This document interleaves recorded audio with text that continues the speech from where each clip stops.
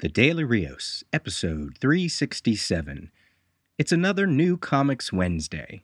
You know, that's just how the schedule kind of panned out between last week and this week. This is what happens when I have to play catch up, but that's okay.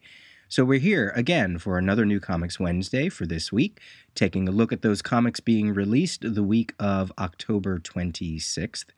Along with the recommendations for this week, I do have a few reviews in the second half of this episode from books that shipped last week, October 19th. But first, let's start with the recommendations. First up, we have Prince of Cats, a hardcover from Image Comics by Ronald Wimberly for $24.99. You can get a digital version for $19.99. Now, this was originally released at Vertigo Comics in 2012, but Wimberly was apparently not happy with that initial release, and this is an updating. There are some slight changes, some minor copy revisions, some design revisions, and the artist has taken time to hand draw what he calls the onomatopoeia, which I love that. So this is a hip-hop retelling of William Shakespeare's Romeo and Juliet, but that has a focus on Tybalt, who is often referred to as the Prince of Cats. So it's a focus on Tybalt and his Capulet crew as they do battle nightly with the hated Montagues. It's set in a Blade Runner-esque version of Brooklyn, and it's a mix of urban drama, samurai action, and classic Shakespearean theater, all written in iambic pentameter. It's the B-side to Shakespeare's Romeo and Juliet, played at an 80s block party in a New York where underground sword dueling blossomed alongside hip-hop, punk, disco, and new wave. So this is a definitive printing, what Ronald is calling a definitive printing. This is something that I've been looking forward to, especially when you think about Netflix's show, The Get Down. And now, obviously, this came out way before The Get Down, but it kind of hits along the same themes of, urban culture and poetry, language. So I'm all about this, and I love all the previews that I've seen. In the show notes, I have a link to the book, but I also have a link to an interview with Ronald Wimberly to just to give you a little bit more of a background on the book. I think if you have the money and you have any interest, pick this one up. I don't think you'll be disappointed. Along the lines of restoration, I guess you could say, we have from IDW, the Cerebus Cover Gallery. It's another hardcover. This one is $75, and it features Dave Sim and Gerhard and all 300 of his covers. They're all reproduced in an archival oversized hardcover, and many of the illustrations have been scanned from Sim's personal collection of original art. There are also some roughs, some color guides, sketches, and other historical images that chronicle the creative process for Cerebus. Now, again, in the show notes, I will link to the actual book from IDW, but there's also a website which has all of the covers as well featured on the website, so you can look at that. But I have to imagine that this IDW one, since you're going into original art, you're going fairly deep into the creative process, which is kind of cool. Now, considering how much I talked about Mobius in the last New Comics Wednesday episode, this was all concerning Electric Sublime and the concept of clear line art, I had to give this next one a nod. It's from Dark Horse. They are starting a library. It's Mobius Library, World of Adina hardcover, and this is in conjunction with Mobius Production in France. It's basically bringing back to print a book or a story that hasn't been seen in a long time. It's getting a deluxe hardcover treatment. It contains all 5 of the main chapters, and the story is Stel and Atan are interstellar repairmen trying to find a lost space station and its crew. What they discover about the universe and themselves on the mythical paradise planet Adina changes their lives forever. I wonder if it's actually pronounced Edina. But anyway, so yeah, Dark Horse starting a whole Mobius library, so this sounds like a great place to jump in. It's only $40.99.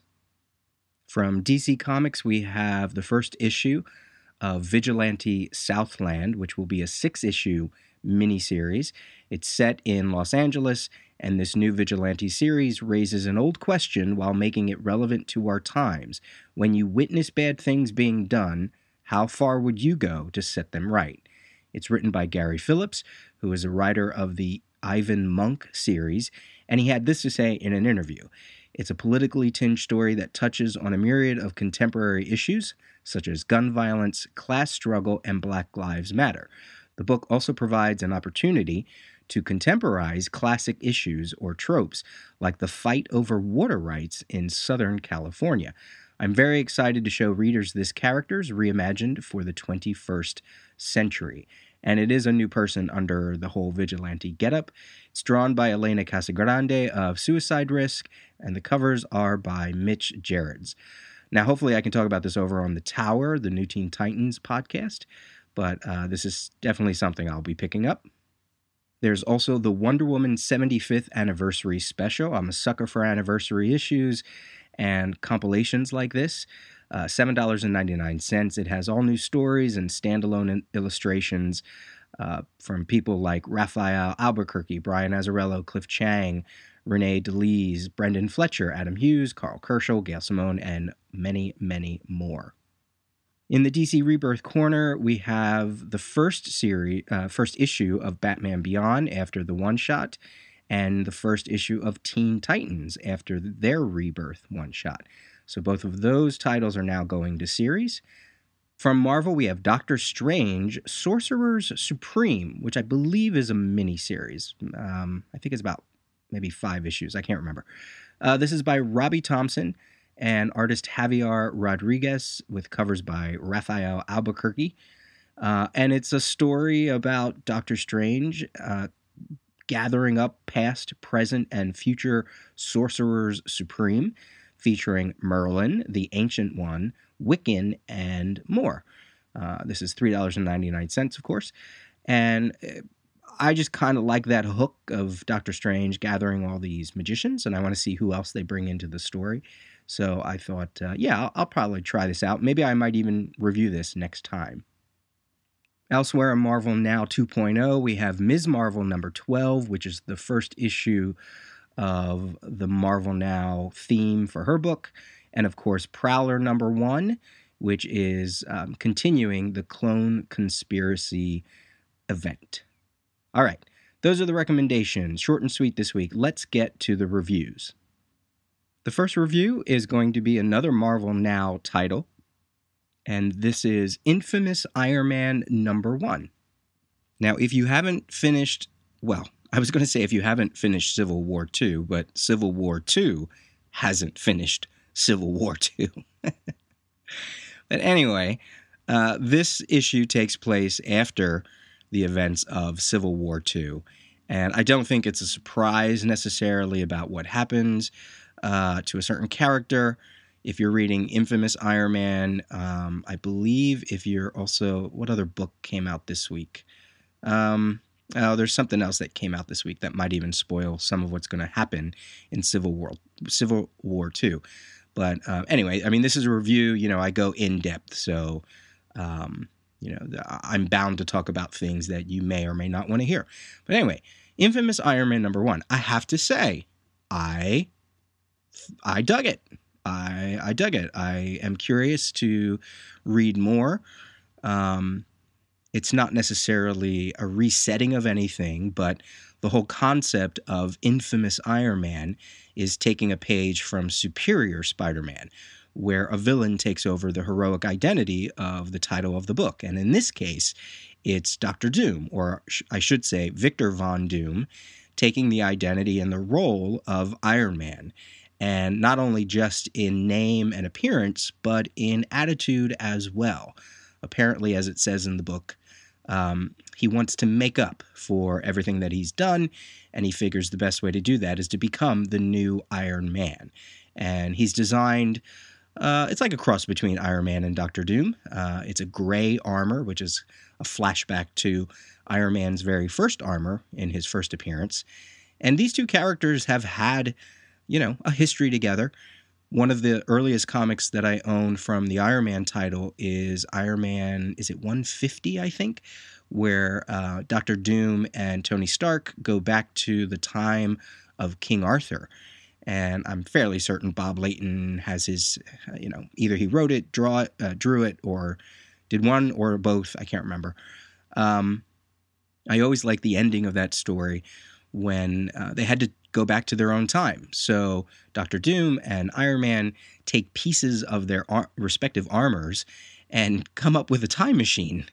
And there's some thought bubbles that happen. Tony Stark will talk about Dr. Doom's armor. Dr. Doom will talk about the inventiveness of Tony Stark's brain, or I should say Iron Man's brain, because I don't think he knew that he was Tony Stark at the time. So yeah, I mean, they have a history together. So this kind of makes sense. This is by Brian Michael Bendis and Alex Maleev. The color artist is Matt Hollingsworth. It opens with a flashback to the time of the Cabal, which was Dr. Doom, the female Loki, the Hood, Prince Namor, and Emma Frost. And they are waiting for whoever the sixth member is, Norman Osborn, that's right. And it opens up, and the Hood is kind of, he's being a nudge to Dr. Doom and saying, hey, I heard this story that at one time you bested a demon for the spirit of your deceased mother. Is that true? Everyone else is kind of saying, Hood, you should really calm down. And it's Hood trying to find out just how powerful Dr. Doom is. And then Dr. Doom sends the Hood away. And then we flash forward to the present time. And Dr. Doom, Victor Von Doom, because he's no longer in his armor, he saves Maria Hill from Diablo, the Fantastic Four villain, Diablo. And then he goes and visits this supporting cast member known as Amara Pereira. I don't know if she's shown up elsewhere. I'm not familiar with the character. And he says to her that he's been thinking about what she's been saying. And this is where he gets the notion of, look, as spectacularly menacing as I was as a villain, I have to do the equal and just be as, just in the same fashion, I have to be just as good. And that kind of throws her for a loop. I think she thinks that he was going to threaten her. And he gets this idea that, I have to be Iron Man. I have to make up for what I did. I don't know if it's necessarily going to be that benevolent. I don't know how we're supposed to feel about a Doom that is trying to make good. Sort of think of like Magneto when he went good over at DC, Lex Luthor being in the Justice League and being a Superman to the Metropolis City, and of course Superior Spider-Man with Doc Ock. There has to be an underlying tension that goes on. It's not going to be a complete conversion, but there's something interesting. And then there's a cameo appearance by Ben Grimm, who is now working with S.H.I.E.L.D. and is on the trail of Von Doom. And we also get an appearance of Tony Stark, but not quite Tony Stark. So if you read it, you'll understand what I mean by that. I had a couple questions. I had a question about how exactly is he putting on his armor? Is it within him? Is it magic? Is it some kind of science? It didn't look like he was stepping into the armor. It looked like it was growing on him, much like the way Tony Stark used to do with his armor. So I don't know what that's about. It'll be interesting to see how the rest of the Marvel Universe handles a Doctor Doom like this. And then when you have Doctor Doom and Ben Grimm, is it going to play around with, and Diablo, is it going to play around with some Fantastic Four elements? So a lot of questions here. Artwork was decent. I'm not usually the biggest fan of Alex Maleev, but it's not as shadowy. It's not as static as I've seen it before. Certainly the color artist, Matt Hollingsworth, he deserves definitely a lot of the accolades of the artwork, because it could feel kind of empty and very flat without it. So all in all, pretty good. It's called The Rise of Doom. There's an Esad Ribic variant cover that is especially good. Is it worth $3.99? I don't think so. It's a little quick in its reading. It's a little... I sort of feel like There's not much more you learn from this issue outside of maybe just reading a solicitation, which is kind of a bad thing. But there's a tone, there's a quality, there's an overbearing presence of curiosity to what he's going to do. I'm not the biggest Doctor Doom fan. It's not like I don't like him. I just, but this concept that Marvel has played around with a couple of times now, I'm in it. For a Marvel Now 2.0 book, this is exactly the type of title that they should be putting out. So that's my recommendation, or that's my review on Infamous Iron Man #1. And lastly, I'm going to talk about Cave Carson Has a Cybernetic Eye #1 from DC's Young Animal imprint. This is by Jonathan Rivera, Gerard Way, artist Michael Avon Oeming, and Nick Filardi. This is a great book. It's so much fun. I am completely surprised that this is the one that I would enjoy the most out of the other titles. When I just, first of all, the reason I really wanted to talk about it is because I wasn't aware that there was a backup tale by Tom Scioli. And it's a backup tale where he's starting his superpowers story. And this one features the Wonder Twins of Zan and Jaina. It also has the Joker, it has Commissioner Gordon, it has Batgirl. It's everything that I loved about that really crazy Jack Kirby, Paul Kupperberg, and whoever else worked on the early 80s Superpowers miniseries from DC, where they just throw all these characters together, whether they make sense or not. Really, Superpowers from DC in the early 80s, that's the one that feels like the counterpart to that is Secret Wars, because they're both based on toy lines, more or less, and all the characters are at their most primal in the way that they're depicted. And, everybody wants to say that Secret Wars and Crisis are the ones that are kind of like contemporaries. But for me, it's really Superpowers and Secret Wars. So Tom Scioli doing a backup.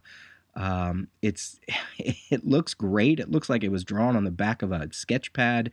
The page coloring is not white. It's more of like an off tan. So, and it's giving a little bit of a backstory to the Wonder Twins. And it's only I think it was about 3 or 4 pages. It wasn't long at all. So anyway, so the backup tale #1 was great. And then the primary tale of Cave Carson also was a lot of fun. Now, I took Gerard Way to task last episode because I said he was given a DC encyclopedia, and, I felt like he could have used a lot of DC's obscure characters. Well, he's definitely done his research here with Cave Carson. It's not like the characters are necessarily obscure, but we have Will Magnus, we have the Metal Men, we have Wild Dog, who really hasn't been around. I think the pre-Flashpoint Wild Dog was the last time we saw him was 2008. He may have made an appearance in the New 52, but I don't know. And yeah, he's in Arrow right now. So I can't tell if this is, DC saying we got to throw him in because of Arrow, or is it really just synergy? Is it just something that happened? But it kind of makes sense because Wild Dog, you could say he is a forgotten hero, and that's a team that Cave Carson used to belong to. So they're not playing with that team here, but it kind of makes sense. So anyway, first, the cover is great. The title logo is modeled after the old Showcase or Brave and the Bold logos with Cave Carson Adventures Inside Earth. It's all designed the same. And if you know the first issue cover, in the background of the cover, they have images from previous Cave Carson Silver Age stories. One of them is from Brave and the Bold 32 from 1960, The City 100 Miles Down. And the other one is from Brave and the Bold 41 from 1962, The Raiders from the Secret World. So they're actually using historical images for the Cave Carson concept. He's having hallucinations. His wife has just died, leaving behind Cave Carson and his daughter Chloe. And he's starting to have hallucinations because of his cybernetic eye, and he goes to Will Magnus to figure out what's going on. And Will says something curious. He says he can't recognize the metal or the mineral, but it seems familiar. So I don't know how they're going to play up on that mystery. In the background story that's going on, you can tell that there's going to be a new, younger team of inside Earth adventurers that Cave probably will become the leader of. He has a longing now that his wife has died and his daughter is in college. He has a longing for something more, and the backup text page by Gerard Way talks about Cave Carson and also Shade the Changing Girl leaving their home. And in Cave's case, he's going to leave the home world that he knows of Upper Earth and go inside Earth again. So, yeah, there's a lot of things that are happening, a lot of background things that are happening in this story that will eventually come out. As a first issue, I thought it gave much more than some first issues give. It has a very nice pacing to it. It's quirky. The Michael Avon Oeming fits great. Oeming is, to my eye, he fits in the world of the art school of like Darwin Cook. He's not so iconic in the way that he draws certain things, but I really appreciate the way that he breaks away from traditional panel work and traditional page layout. And you need to do that with a book that is this quirky. There's also a whole bunch of who's who dots all over the place that I really like. So, and then at the end, Cave Carson gets a visit from a member of a race called the Muldrugans, which I believe his wife was a member of. And it just furthers the mystery, and that's why he calls on Wild Dog to help him out with this case. So, I dig it. I really dig this, and I looked up that there's a backup tale in Shade the Changing Girl by Gilbert and Natalia Hernandez featuring Krill of the Space Ranger comics. And it makes me wonder if they'll do any fun backups for Mother Panic or Doom Patrol in the future. So this Young Animal imprint is really delivering. I'm enjoying everything I've seen so far. Okay, that's it. That's it for today's episode and for the reviews. Let me know if you read any of those 2 issues, or leave a comment on the website, or send me an email, peter@thedailyrios.com. This has been the Daily Rios, episode 367. Talk to you soon. Bye.